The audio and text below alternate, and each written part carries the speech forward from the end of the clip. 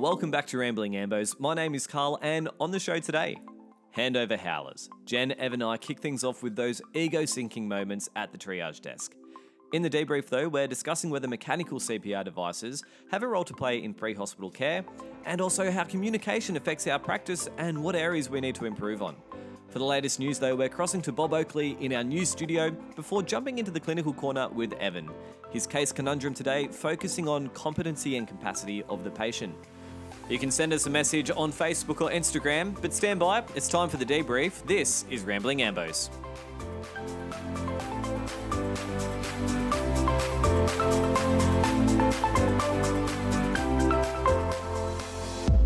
Guys, hello again. Jen, Hello. Aviv, how are you? I'm great, and how are you, Carl? Oh, not too bad. And Evan over here Hey, to buddy. my right. How are you, mate? Very well, mate. Yourself? Yeah, not too bad. Great to see you both, guys. It's great to be back. It is. This is our third episode now. Don't mind that pilot stuff up at the very beginning there. But this is our third episode. Fantastic. And guys, exciting news. What's that, mate? Well, we now have gone more global than we were last time. More global. How more global? Well, we now have a listener in Singapore, Woohoo! in India, Woohoo! in the UK, Fantastic. New Zealand, and our one listener still in the US, All who's right. come back for a second time. He's listened to both, or he or she, Excellent. Yes. in Michigan, Welcome US. back. Yeah, so Michigan. How do you find that out? It's this data that we use here on the Podbean website. So Yeah. he's So next week we'll know your street address, Yeah. your date of birth, your social We will security find you. number. I don't want to know what he looks like. And or thank she. you. She. She, Yes. he or she. Or they. Is that a bit weird? I Let's don't be know. inclusive. It could be a group of paramedics listening. Oh, Through one set of that's filters. Actually, annoying. I'll yeah. have to ask them if they could each listen on their own device Yeah, just yeah, to yeah. boost up Just the for numbers a ratings. bit. Thank Yeah. you. Well, actually, talking about our previous episode, we did a case review just at the end in our clinical corner. We did. I had a bit of feedback with the case I brought up with the elderly man that was peeing a lot, couldn't stop, extremely thirsty. Yep. I forgot to mention his BGL because a few people were like, "Oh, was he hypoglycemic or was he, having some sort of event in that sense?" Look, his sugar was normal, so unfortunately, it's not really a big reveal or anything exciting. But yeah, Did we ever find out we don't know what happened to him? no, I don't. I No. think he must have gone home after that. Yeah, but Kept him Which alive, one? of I course. like it. Classic Yeah, club. yeah. But look, last week we kicked off the show with the top 5 caller statements of the week. And so we want to put out to you all, if you have any good caller statements or any discussion ideas that you want us to talk about, send us an email at ramblingambos@gmail.com or hit us up on Facebook, send us a message there. But today we're doing something a little different. We're kicking it off with the Handover Howlers. I love these. This is my Now favorite. we've Classics. all, Classics. we've all We've all been shit there. our pants at triage when things don't always go the way they plan. So Ev, Yeah. what have you We've got all for done us it. today? We've all done it. So my handover howler was early in the piece. I think I was probably in my first or second year. I believe we attended a 25-year-old male who had a head injury from a tree branch and a decreased LOC. And it was during the handover to the resus team that I essentially said something along the lines of the patient was arousable to voice, to which everyone just sort of, it was arousable. So it's sort of just, not rousable, arousable. I'm just That's right. imagining you Ev coming in and going, "Hello, can you hear me?" He's like, keep talking. Huge Voice. response. Yeah. So Speak a lot of deeper. awkward looks from the staff, and I was like, "Wait, what did I just say?" Yeah. So Dear, didn't live dear. that down for a while. Ooh, love it. Classic. Well, look, I mean, my one, and I feel like this goes for everybody out there that works as a paramedic. I feel like we've all been in this situation, but you arrive at the emergency and generally there's no one ever there. But this particular day there was bed block galore and there were so many paramedics Everybody around. was there. And so I don't know how it works where you are, but generally the treating officer goes to the triage nurse, hands over whilst your partner does another set of observations on the patient behind you. And, you do a blood pressure on scene. It's like, 100, 105, good radial. And you're like, okay, yep, cool. You do one on the way, palpate it. Oh, yeah, it's still around 100. And then you get into triage and you're handing over and you just turn around and look at the machine and it's like 85. And you're like, Do you mind just popping it on the other arm? Let's just do the other arm. Recheck. They do the other arm. It's like 75. It's like, oh, just go back to the other arm. And then anyway, we're now wheeling into resus. Bang up to 105. You're like, oh, thank goodness. He's just trying to make I it knew look it. bad. Yeah, Exactly. He knew as soon as you roll into. So it wasn't like that earlier. It was different before you got here. But You anyway. look like a bit of a fool. Oh, thanks. Just in front of everyone. Yeah, So yeah. it's no big deal. This What about one, you, Jan? Now, classic. This is a friend of mine who did this, but I just can't not share it. And to this friend, you'll know exactly the story if you listen to this podcast. So hit me up afterwards if you hear this, because I'm totally throwing you under the bus. Get the feeling you might lose a friend But after yes, this. but this is one of my favourite days in the job ever. So we were at hospital, and we weren't working together. This was a friend of mine from another crew. And we were just sitting around the Ambo Bay whilst our partners were doing paperwork. So we were both driving. Yep. And we get approached by a nurse at the hospital with a mannequin on a really old stretcher. And she's like, hey, I'm actually just wondering, can you guys help us out? Because we're doing a, like one of those educational sessions for... It's the party program? I Yeah, believe? something like that. Yeah, so it's like teenage kids and against drink driving, and they kind of try to like shock tactics, like don't do it. Anyway, they're like, can you just roll this mannequin in? And just as if you're doing a resus handover with the mannequin. Yep. You just need to include that they're 17 and that they were drink driving and they hit a treat or something. So But like make on up the Doctor rest. Doctor or Yeah, Home and something Away. like that. Yeah, They're getting you exactly. to act. Wow. And so this friend of mine, he's a good friend of mine, right? So I've known him for a few years outside of this job. And I went to uni with him. And immediately when she's like, can we do this? I was like, you are giving the handover. Because, and this is me being not a good friend, I know that my friend does not do well in scenarios at all. He panics. And I was like, that's it, you're doing it. So This he is became a gonna be paramedic. Great. Good. No, on road, super On great. road, perfect. Fake scenarios, just like course he absolutely has. can't handle That's it. true. That's something else. So we roll in and there's like 15, kind of 17, 18-year-old kids there. And we roll in. We've got this the mannequin. worst age group too. Yeah, right? exactly. Tough exactly. crowd already. Exactly. And he starts telling the story and you can just tell he's just cacking himself. And he's like, all right, yeah. So we've got little Jimmy here. He's 17 years old. He was driving the car and he hit a tree and he was ejaculated from the car. He didn't. He did. And no one noticed for like at least that first 10 seconds. And me, on the other hand, I was like trying to hold it in. And he went so bright red. And it's when the teenagers finally realise and they all start snickering amongst themselves. He's like, I've lost all credibility. Probably sitting there filming it on their phones Yeah, as well. exactly. Just to, Going viral. Luckily that didn't happen. But yeah, that's... wow. That's my That's a favourite. clanger. That is a clanger. Well, look, let's jump into it. We've got the debrief, and today we're having a bit of a look at the mechanical CPR devices. And look, guys, I don't know about you, but the first time I ever saw a Lucas device on someone, I thought, oh my gosh, this monster's killing someone. Let's rip it off. It's quite confronting. It was so confronting and violent and just effective and sexy after I realised that, hey, this my limp wrists can now have a little bit of a break from all these compressions. Take it away, Lucas. It's got a few different nicknames, the Lucas. Granny Smasher was Was one of Is them. it bad that my mind immediately went elsewhere with that? Yeah, that's even worse. That's Yeah, making it is confronting to see that the Yeah. first time, especially for the family. Granny Basher. Any other ones? Smasher. The Proby 5000. That's put it on and it does keeps on CPR. going. I know. You remember the first time. It's like, well, my first time, the chest never, like, it was like the rock hard chest. Oh, I of like had a an couple of rib pops for me. something. Oh. It felt like rice bubbles, like hearing the pop. Oh, yeah. Anyway, moving right along. No one likes crepitus To during these CPR. mechanical CPR devices, so we don't have to feel these little clicks and pops. Exactly. What do you think, guys? I mean, should they be in every ambulance in Australia, around the world? I mean, obviously that's a bit Have you ridiculous, guys- but Yeah. Have you guys actually? Yeah, you've done arrests with them. Absolutely. I've done one. Yeah, I've done Yeah. a couple actually. Yeah. And what did you think, Ev? What did you think? I am a big fan of it because it frees up another set of hands for starters. Second, you can extricate the patient a lot quicker after you've managed the airway with an advanced airway. So it gets the ball rolling fairly quickly. With cardiac arrest, you can, because routinely it's either stay and play or you load and go, depending on the scenario. With this, you can load and go. And I think it would probably favour the patient better to get to hospital where they have more resources and can look for those reversible causes of cardiac arrest.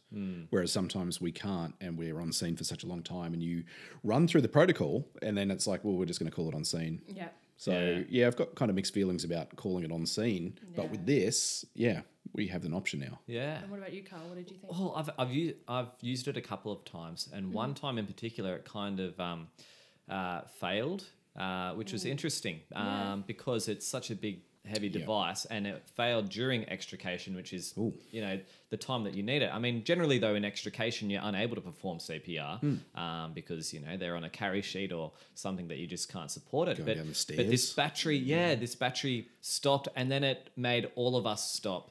I was a probie at the time, but it was like, well, this whole arrest now has stopped, and we're now trying to figure out this Lucas device rather than continuing on with extrication. So it added a bit of a dilemma with the whole scenario. But then in another situation, it was just brilliant. And I think Eva might have even been a job with you where we backed you up, and I didn't have to get and sweaty. they do fail, and sometimes they just don't work. Sorry. If you have patients that are really thin or a little bit on the younger age side, then the arm won't actually reach it. That's for the Lucas in particular, or alternatively, if the patient's too wide.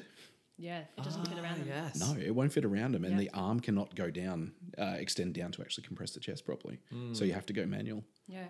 So this is, I guess, I wonder on that, topic. Then, what happens if we were to roll them out and then they fail, as you've described? And we all know the basics of doing CPR. Yep. But do you think that would have a negative impact on our ability to just easily revert back to doing CPR? Or do you think we would be distracted by the idea of, let's troubleshoot, and then they would get a lesser quality of care?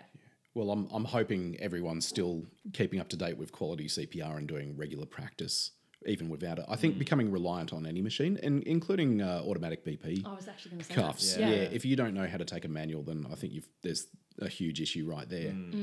Well, that's the thing. When the automatic ones fail, you go to manual. Or like if you get a really low one, I remember in nursing, you get a low blood pressure on the machine. Yep. Then you're like, all right, I'll just do a manual. Yeah. But that's what because I think I've only done like one or two with the Lucas as part of the trial. And I found personally that it just made us feel like we could manage the scene better. Yeah. So this was an arrest that was like in a driveway, and there were a couple of bystanders. So it allowed us to just free up that extra person, kind of almost allocate the team leader role a bit more clearly, and be able to just cannulate and manage the airway and focus on those things without having to worry about cycling. And I thought that was the biggest benefit. When we started using it in the beginning, it was a little bit awkward because you'd walk in and the team's already doing a great job cycling through their CPR and ventilations and all that. And then you have to hold them up to apply the device. Yeah. Now, the more you practice, the quicker it becomes, and then it's not such an issue because afterwards, like you said, you're free and you can look at it, the job a little bit differently because you've got an extra set of hands now. So. Well, I'll pose this question to you guys then. Let me tell you guys about a paramedic trial in the UK. So they did this paper was published in 2017. And basically they say that they've enrolled 4,471 eligible patients, with 985 of them getting mechanical chest compression. And the conclusion here was that there was no evidence of improvement in 30-day survival compared with manual compressions. And there was no survival without disability that is improved by manual chest compressions. So is it worth it? Well, is it hard to actually get, accurate data on a cardiac arrest? Because it just depends at what point were they able to get that device on the patient from the time that they arrested. So if they got it on as soon as that heart stopped and, you put the CPR device on, and compare that to someone who just arrested and you start doing manual compressions, that's almost what you need to I think compare it is really and study, hard isn't it? Because, it takes however long for an ambulance to get to a scene, and then it's so unique each job. I'm not too familiar with statistics and, Well, there's quantitative multiple different studies that have looked at the different automatic CPR devices and varying results. Yeah. But you're right. I think if you're looking for it's going to fix all the problems in the Outcomes. cardiac arrest, then Yeah. I think you're mistaken. I think it's a big thing. It's going to improve your compressions because they're consistent. Failure does happen. It's not a regular thing. Unfortunately, Yeah. I've seen it a couple of times, but that's just because of usage. But that's why they have to do various studies. And one of the studies, just getting on that note, the two-cheer trial that was done in New South Wales, which looked at mechanical compressions done by a Lucas, therapeutic hypothermia with IV chilled fluids, ECMO, and then early reperfusion with PCI. So that was what it was about. That study was done from 2016 to 2018. They end up having 25 patients that were enrolled into the small study, number. which is only a small number. But they did find the results at the end of the trial was patients had a 44% favourable neurological outcome as a result of using those devices compared to those that didn't.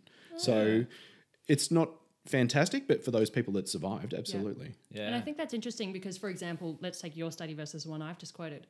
The outcomes that they're measuring are different. So it's interesting to see that there is a 40% increase in neurological outcomes because that wasn't assessed in this study. But then to that I add, you know, should we be looking when we do these studies not just to get quantitative data in terms of outcomes or this and that, but also qualitative? What did paramedics think in terms of like your scene management and your crew resource management? Because I think you can almost unanimously say that everyone loves it. I mean, anecdotally, with no basis whatsoever, but the Lucas device, in my opinion, the best thing about it is the manual handling side of it and the improvement to the paramedics, risk of getting hurt while doing CPR whilst driving, Absolutely. How can you do effective CPR whilst you're driving? It's almost And they impossible. don't. And some of the ambulance services in Australia will not do cardiac arrest on the run to hospital because of that very reason. It's so HMS. Well, that's it. And so it's interesting. Is it worth, do you purely just look at that aspect of whether you get a Lucas device?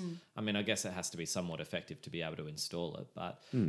But you're also looking at cost, and that's the thing. I mean, Lucas, in particular, so Stryker or Physio Control's Lucas, as a rough ballpark, is about 20 grand, whereas Zoll's Autopulse is around 15. Is that the one that wraps around the person? Yeah. So some of these are actually being used in Australia at the moment. So Victoria and Queensland currently use them. They have specific protocols about The wraparound ones? Yeah. I think it does have a place in terms of putting it on every ambulance. Yeah. I don't think it's cost effective. No, for that's something that that kind of I think is outcome. really interesting. I mean, if you put your little hat on in terms of I'm the CEO of an ambulance service, why would I spend 20 grand times, I'm pulling numbers out of my ass, 500 ambulances across the state? Yep. Why would I invest that much money when there is no difference in outcome? Or let's say survivability is less, but neurological outcomes might be slightly better. But again, 25 people, you can't generalize that across. It's not a generalizable Well, then what you sample need study. to look at is, how many staff get injured whilst doing CPR compared to how many staff get injured when lifting Nana off the floor. And do we spend 20 grand and fit out 80 ambulances with a Lucas device, or do we spend $3.5 grand on an ELK device that will save that, cost to Absolutely. manual handling? Exactly. Well, So a big from part, big part of that, just on that note, was reporting. We were underreporting our injuries, and if we don't report them, then there's no problem. changes. They're not going to fix it. Yeah, that's true. Yeah. I mean, hey, I am all for the Lucas. I know, so am I. Let's get it. I want it. It's just impressive to walk in and pop it on because everyone's like, "What is that?" Yeah, but I have to say something I Scares do the shit find out of me, though. something I do find interesting is that, for example, on the Lucas website, they don't actually their selling point is not we get better outcomes with it. Their selling point is that we improve the quality of chest compressions, increase end tidal CO2 levels, as well as sustaining that quality compression, which again, interesting. I think that they are all completely valid points. But they don't even try to say we improve outcomes because I think it's almost well recognized in the current literature that that's not the case. There you go. Interesting. Well, I mean, yeah, if every ambulance could have a Lucas device, and if they were free, and if some trillionaire, is it the Amazon guy is the new trillionaire or soon to be? Need him to have a cardiac arrest? Is that what I you're saw, implying? yes. He's the is he Amazon? Yeah, I forgot did his see name, that. but anyway, He's the world's first trillionaire. if you're listening, Yes. mate, would love a Lucas device on you every could donate ambulance. just a tiny smidge of We your swear income. we'll put your name on it somewhere. Yeah. Into our next topic, though, guys. Communication within our teams and within the paramedic practice. Jen, what's your thoughts in terms of do we effectively communicate with each other on jobs well, or is there more room for improvement? Yeah. Communication's one of my little babies, I think. I think that, like, knowing me, I'm literally the human version of an air horn. I talk all the time. And talk loudly. I just walk into a room and just, no. But I think, I don't know, I find it really interesting because I've worked with some people who are great communicators and I really love working with them. But I have worked with people that are terrible communicators. And I some of these people have been in the job a while. Some of these people are quite new. Can I ask, how do you help the people that have been in their job a while who you don't feel are good communicators and you're both on the same kind of rank or level? Well, that's what I want. How do you do that? Yeah. I have done jobs with some people who I go in and I'm like, oh, like the patient's not giving a good history because you're not asking clear questions and you're not communicating effectively. Yeah. Or, you know, I might do something like an intervention or something because I think that's what's appropriate or necessary, not because that paramedic has communicated what they want to me. And you don't want to go over the top of them either and like treat over the top of them. Yeah. But how can you like... But I think it's a skill. It's so interesting because I think it's something that, like, here's me tooting my own horn, but I think that I've grown up with, I'm an extrovert. I like talking to people and I've spoken to people my whole life. But I think that for some people, it's just not a natural skill. So do we teach it or is it just you're a paramedic, therefore you must be a good communicator? What do you think, Ev? Yeah, tough one. You have to be a very effective communicator in this job. You just have to be. You cannot get away with, being a poor talker. And that's not just to patients, that's also amongst your crew and your partner, especially your partner. Yeah. You hear all these little stories all the time of like, someone will have an issue with their partner because they go through and take some observations, but then don't turn around and go, oh yeah, by the way, I just found that the patient was hypertensive or bradycardic. It's like this guessing game of going, what are you finding over there? Like, If I put to you this though, if you're a sick patient and you're dying or you're hypertensive and bradycardic, would you want a good communicator who's really good at saying everything and speaking their mind and what they see, or would you want a really good clinician that kind of is a bit of a hermit and keeps to themselves and is maybe very this is me, number focused? but I feel like I associate a good clinician with a good communicator. I think that to be I mean, that's in my mind, to be a good clinician, part of that should be being a good communicator because at the end of the day, yes, we can perform life-saving interventions, but I think that our role is to serve the community in the out-of-hospital setting and to provide reassurance and to answer their questions and kind of do a lot of that. And that, yes, it's easy to do CPR and run an arrest on a patient and talk and say whatever you want to because, they hopefully are not listening. Yeah. But, for those nanas that fall over or it's a bit of a social situation or something, that's as much as part of our job as doing an arrest. Interesting. Yep. And it's really interesting that you bring that up because I worked with someone when I was a trainee and my partner was a qualified paramedic. However, they just qualified. So they're quite young. They hadn't had much experience beforehand. And I'm not saying that I do. Definitely don't. But just pull yourself down. The interesting thing that I noted that when we went to an elderly person that fell over, their stance was right. This isn't good enough. You need to move into a nursing home. You just can't live here. It's your second fall in a week. You need to find yourself a nursing home. And I was just like, I mean, like, let's go step by step.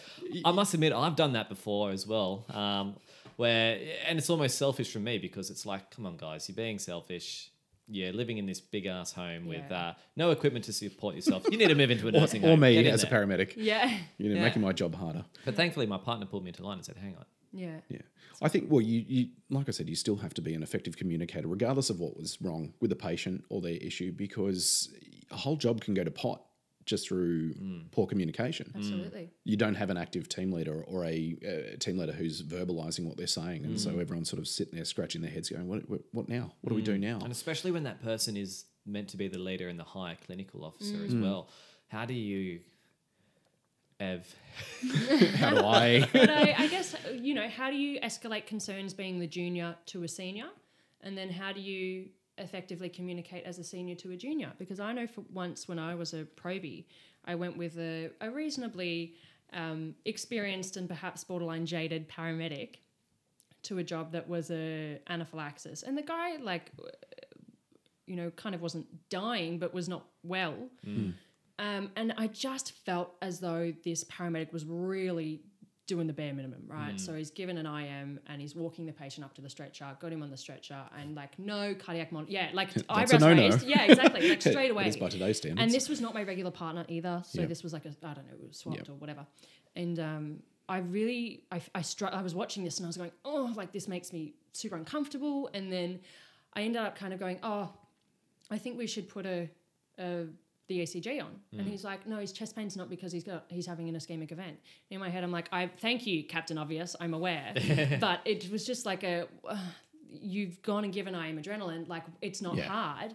Just put the friggin' dots on. And so in the end, what I ended up doing was just getting the dots out and I was like, I'll do it, it's fine. And I was just kind of being the overly keen probie, but in my head, I'm like, just by do example. better. Like, Yeah. be Just lift your game, better. right? Yeah. Yeah, and that's true. I think the most simplest solution is usually the right one. If you have an issue with someone and it is about communication, you need to let them know, because there is every chance that person doesn't realize that they're doing that particular thing. Yeah.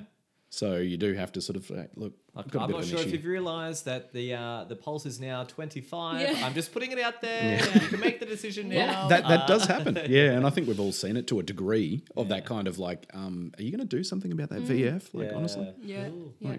I actually watched a really Maybe not interesting that video. I mean, Okay, once. And it was me.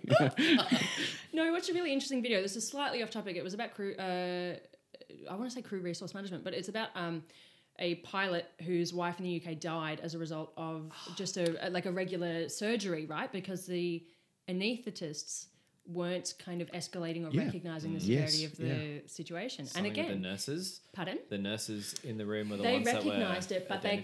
couldn't. Yeah. They didn't. I think at the end they didn't feel like they could escalate was not over their the place to talk. anaesthetists. But isn't that interesting? Yeah, We need to at the go. top of the How doctors. do you escalate that effectively? And if you're a poor communicator that you can barely even talk to a patient, how do you do that? How do you escalate safety concerns? Suggestions. Hit me. You've just got to keep talking. Yeah. And you've got to raise those issues with the people and say, look, I've found a bit of an issue with this. Or We need to address it. yeah. If we can't, then we'll get someone else to do it if that's what it takes. Well, and if you're not the treating officer, you could be like, oh, look, I've found that this really works for me when I put the 12-lead ECG on a chest pain person. Yeah. And sometimes we find out if they're having a stem. I mean, Yeah. but that type of questioning, though. passiveness. Yeah, no, but like the, like this has worked for me. I don't Don't know. make it might- accusatory, Yeah, but exactly. yeah, And yeah. especially if you have to work with the person for an extended period of time. You want to Really keep sour things- that relationship. Yeah. right? Sometimes I think that, we should elevate the idea of communication, even in our everyday stuff, Yeah. in terms of if we debrief after jobs. But I mean, you Yeah. rarely debrief. Well, I find I rarely debrief with partners who are the same clinical level as me. I'd often... Oh, no. No, I was Sorry, going to go say I on. often debrief with... if I've got a probie or someone, or Yep. if we've done a big job and there's a few people Yeah. on scene and you'll debrief. But maybe we should make it part of our regular, systems and programming that we Absolutely. do debrief and talk about And communication. Jen, we are debriefing right now here on Rambling Ambos. Yes. This The is the debrief. This debrief, is it. ladies and gentlemen. And on that note, great discussion, guys. We'll be right back with the clinical corner. We've actually got Bob Oakley standing by to go live with the latest ambulancing news. So we'll cross to him in just a moment. But after that, the clinical corner.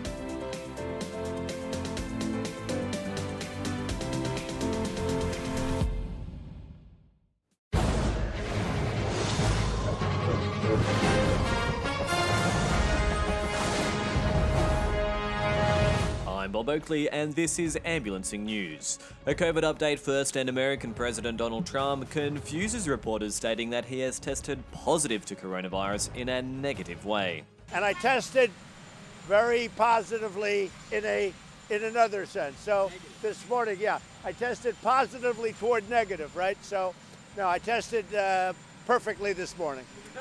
And staying in America now, and whilst frontline healthcare workers have been working tirelessly to defeat COVID-19, televangelist Kenneth Copeman has also tried to chip in by blowing the virus away. COVID-19!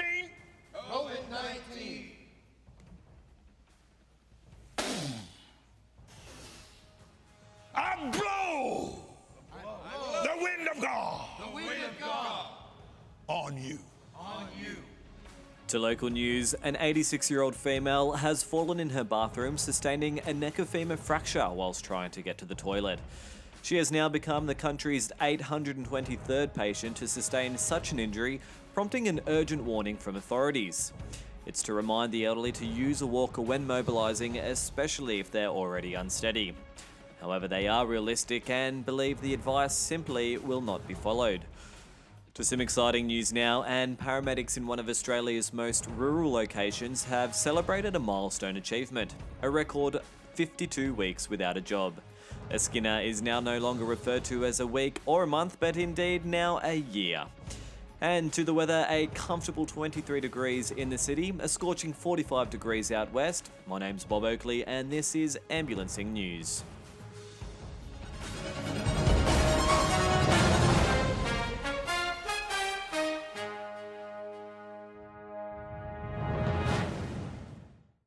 Well, thank you, Bob. And gosh, how lucky are we to have a brand new news studio accompanying to our current studio here, guys. This is a pretty high level technological situation we have here. Absolutely. Studio. Yeah. Well, welcome everyone to the Clinical Corner. Today we've got a case conundrum, which Ev is providing to us. Ev, take it away, mate. Thanks, Carl. Okay, the Clinical Corner case today is going to be about professional practice. Oh, well, Carl, you can't answer this one. Oh, no. I'll microphone. And he's Getting out. him back. Oh, he's back in. Okay, more specifically, it's about informed consent, capacity, and competency, which is something Competency of us as paramedics, or just about the patient. Okay, cool. Specifically about the patient. Now, this is actually in light of a tweet that I saw recently and it got my attention. Now, it's from Ryan Marino, a doctor, who's basically written, "I've been called a lot of names and accused of a lot of things by ER patients, but it's surreal to have a patient accuse me of falsifying their COVID results because they don't believe that the virus is real, as I'm actively trying to keep them from dying from multi-organ failure from COVID." So, the question is is... he also a flat earther that wears a tinfoil hat? Because anyway, the patient or the doctor? Because I think the doctor's pretty sound mind. yeah. But yeah, it raises the question. Now, say hypothetically, if we put this pre-hospitally, what happens if we were sent to a patient's house as a result of a doctor getting a result back to say that the patient was COVID positive, and you rock up on their doorstep to say, "Hey, we've just got the results back." This does happen. It's usually other blood results. I'm sure you've both done one of these, usually electrolyte imbalance or And it's like 2 a.m. in the morning, they have no idea you're knock on coming. the door, surprise, you're coming with us. Just hypothetically, if you went to a job like that and you had to take a patient to hospital because they were a positive COVID, but then they've turned around and said, "Well, I don't believe in COVID." Do they do they reach competency and capacity? Now, something that our ambulance service in particular is looking at with a decision to how to establish whether a patient has competency is whether they were able to receive, believe, retain, and explain the information that you're giving them. And part of that is believing. Do they actually believe what you're telling them is to be the truth? See, this is a weird one though, because I feel like, pick any disease, right? And come up and Yeah. say, "You have HIV." No, I don't. It doesn't exist. Well, it does. It's in your blood test. You're right. It can You be have an it. example, but not Yeah, just using COVID. No, 'cause no, why not? and I totally agree. But I think that just because someone chooses not to believe it doesn't mean that it's not true. But yeah, it's interesting when you kind of go, well, what's there? It would be more sticky if there was a mental health patient and they've been scheduled by a doctor and they must come to hospital because they're deteriorating, and they're like, "Well, no, I don't believe in schizophrenia." Yeah. I've I actually mean- encountered one of those patients Yeah, and we did actually schedule them under the Mental Health Act and took it because they lacked insight into their own mental health Yeah. at that point in time. Yeah. And it was because they were deteriorating. But with a COVID job though, in particular, if someone doesn't want to go to hospital, even if they test positive to COVID, you're there to take them to hospital. Why do they need to go to hospital? Who's saying that they have to go to hospital, and don't they have the But then right I to wonder, decline? does that have greater implications in terms of the public health order? So if you test positive to COVID, there is a public health, or in Australia at least, there's a public health order that you must isolate, I'm going to get this maybe slightly wrong, but you have to isolate for 10 days and you have to have not had symptoms for 72 hours before you can come out of isolation. So that's the rules with COVID as a general layperson in society now. Right. So if you don't believe that you don't have COVID, then how does that play into, well, I'm not going to isolate because I don't have it? And so then, absolutely. when you look at the medical history and test results and diagnostics and stuff, and you go, no, you do have it. In fact, this is what the blood test says.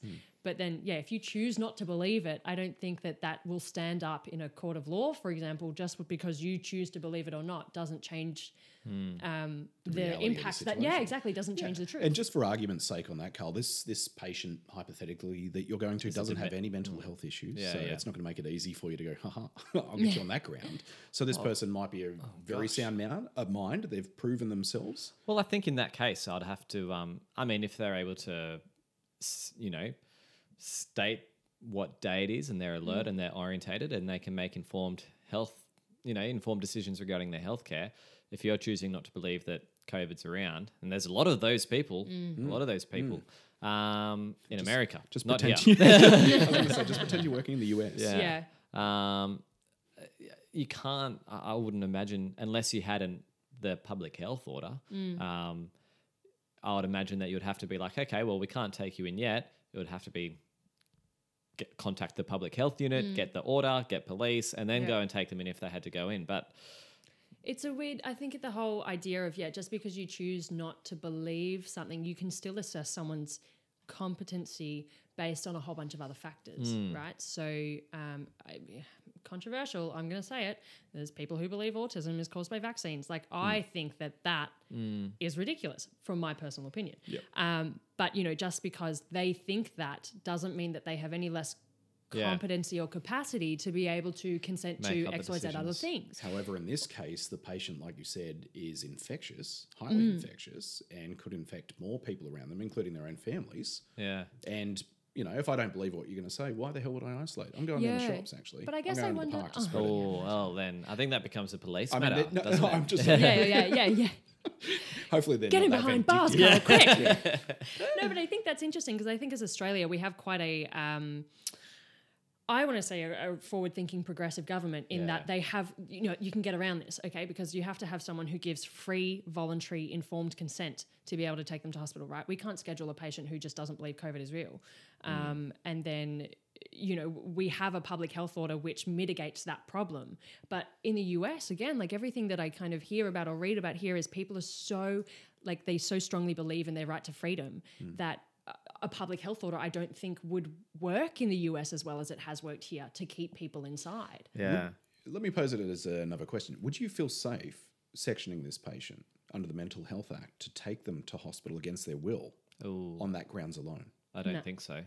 No. I personally wouldn't. No. I mean, hypothetically, because this is all very much a hypothetical. Yeah. Like, But this is an actual case. Obviously, Yeah. the doctor has, Yeah. in that scenario, his patient is refusing to believe that the virus even exists. And but that it's they're suffering not from it. an order. It's just it's the doctor's advice almost, though, isn't it? That you need to go to hospital. It's not. But if we're looking, for example, if we go back to the in-hospital context, Yeah. you would still treat the patient for multi-system organ failure, True. regardless of whether or not they Yeah. believe the cause Absolutely. to be. Absolutely. Well, it really opens a can of worms, doesn't it? I mean, because if you go into competency and capacity further, what about if you go to a child that's suffering from blood loss, but the Kid parents jobs make me really uncomfortable. the parents don't want a blood transfusion when the medical team gets there, and it's going to be a life-saving advice. I mean, normally those kind of things, you've seen them play out in the courts and the hospital settings, but what about pre-hospital care? I actually don't know what I would do in that situation. Yeah. Genuinely. Yeah. I feel like I'm trying to think of our protocols. Call a and I can think supervisor. of- Yeah. Escalate up. Make it someone else's Somebody else. responsibility. No, I think in ours, in terms of you can give life-saving intervention to a child whose parent isn't there. Yes, but if they are there and they're saying, no, I don't want my son or daughter to receive, a blood product, and in this situation, it is, time is life or death. Yeah. Normally, if they're in hospital and they're in the, one of the wards, and you see them go through the courts, and the magistrate actually makes that final decision saying, yes, this child will receive it despite This the is very parents' much wishes. They do Paper. end up in court a lot of those cases. Yes, don't but what happens if you don't have time for court? I have a solution. You stab the parent because then they become unconscious. That escalated. We do not incite violence on No, this then podcast. they're unconscious, Thank you, and then they can't Genevieve. give consent to life-saving treatment. So you can do both of them. Oh, I just don't think that will fly. The parents, Foolproof. if we go back to that scenario, the parents are saying they don't want the treatment based on a religious belief. Let's assume. Yeah. Jehovah's So we're Witness coming or back to something. Yeah. the belief Yep. or believing. But they So still have they- but they still have the right to refuse. Like you get in Treatment. there, it's a car accident, and they're unconscious. The child is, the mum's there. She's like, I think at the end of the you day, get the blood product out. Mum's like, no, yeah, and you're like, yes. Implied consent from the child, and children Unconscious? as young as 14 have actually won the right to their own medical Yeah. treatment in courts of law. Mm. There are cases of that. Could I be a bit of a dick and say 13? The patient's 13. Well, let's go 8. Let's make it a clear. All right, okay, we'll go it 8. clear. Yeah. Difficult. I mean, but yeah, what? I would still do it. You have a duty Yeah, of care to I your know. patients and religious beliefs. This is for me personally. That Yeah.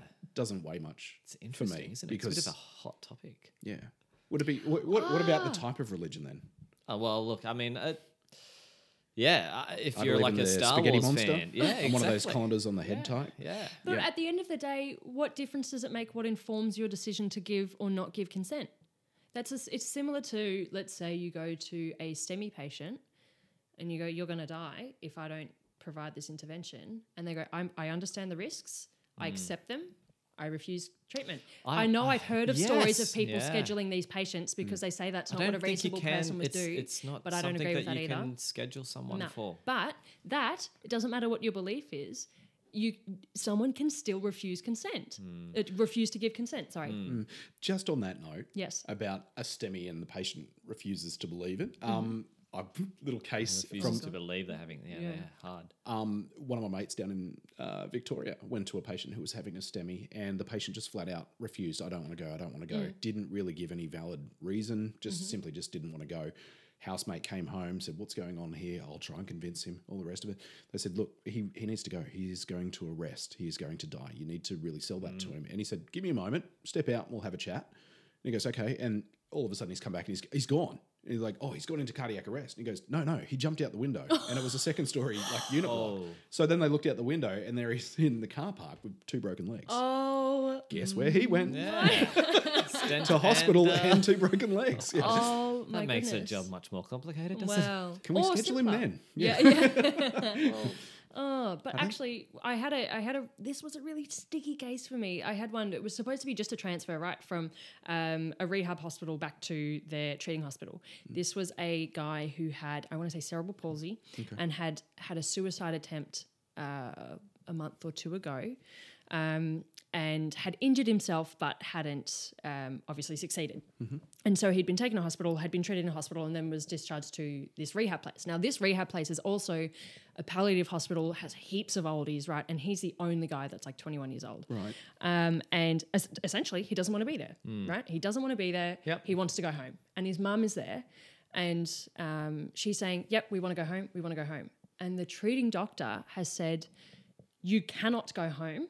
We're transporting you back to hospital because you don't demonstrate the capacity to be able to give informed consent to a decision or not. And I've gone, hang on a second, what's the thinking around this? So we've kind of had this discussion. It was this case made me quite uncomfortable. The thinking was basically from the doctor's perspective that the patient had tried to commit suicide and the rehab place hadn't completed all of their cognitive testing. Yeah. And so their argument was that because we haven't completed the cognitive testing, we can't determine if he has the full capacity to understand the risks of and therefore discharge himself home. And their solution was to have him transported back to hospital. Right. But I've walked in and I've gone, I have a patient here who is refusing to go to hospital. Right, he just wants to go home. He's refusing to go to hospital. He's able to receive, believe, retain, explain all of the information. Has someone with him who is willing to take him home. And where do I stand? Did he have a power of attorney or a legal guardian? No, he was his own. He was his own. He was Okay. his own. He Yep. had enough capacity to be able to. His communication obviously was slightly impaired, but he still had the capacity. And so I was of the stance in a way that I was going, whatever this doctor says, I don't care, because at the end of the day, the patient has the right to refuse transport or treatment. But my partner just kind of wanted to please everyone. And the conclusion we came to was, we'll transport this patient to hospital. And we've told him that if you choose to leave hospital or leave at any point, we're not going to stop you, and there's no one stopping you. So that doctor in that facility, he hadn't done a mental health assessment on this patient, though. No, because it wasn't their role either. But I also argue that just because you've been suicidal once doesn't mean that you are at risk of, well, I mean, you might be slightly at risk, but it doesn't mean you're inherently suicidal at the time of. Oh, so this wasn't recently that he tried to... So he tried to commit suicide about a month before. And so this was now like a month or two a bit later. Of cause and effect. Take him out of that environment and he won't be suicidal. I know, the can see whole where you're coming thing. from on But that. in that, what do you guys think about that situation? If you haven't been tested to the extent that you can give capacity, therefore do you have the right to give then capacity? I think- Oh, sorry, competency or whatever. You'd transport, I guess, if that was the case. It's If against they're- their will. They don't want to go. If they're This there wasn't an hour because- beforehand. This was a month beforehand.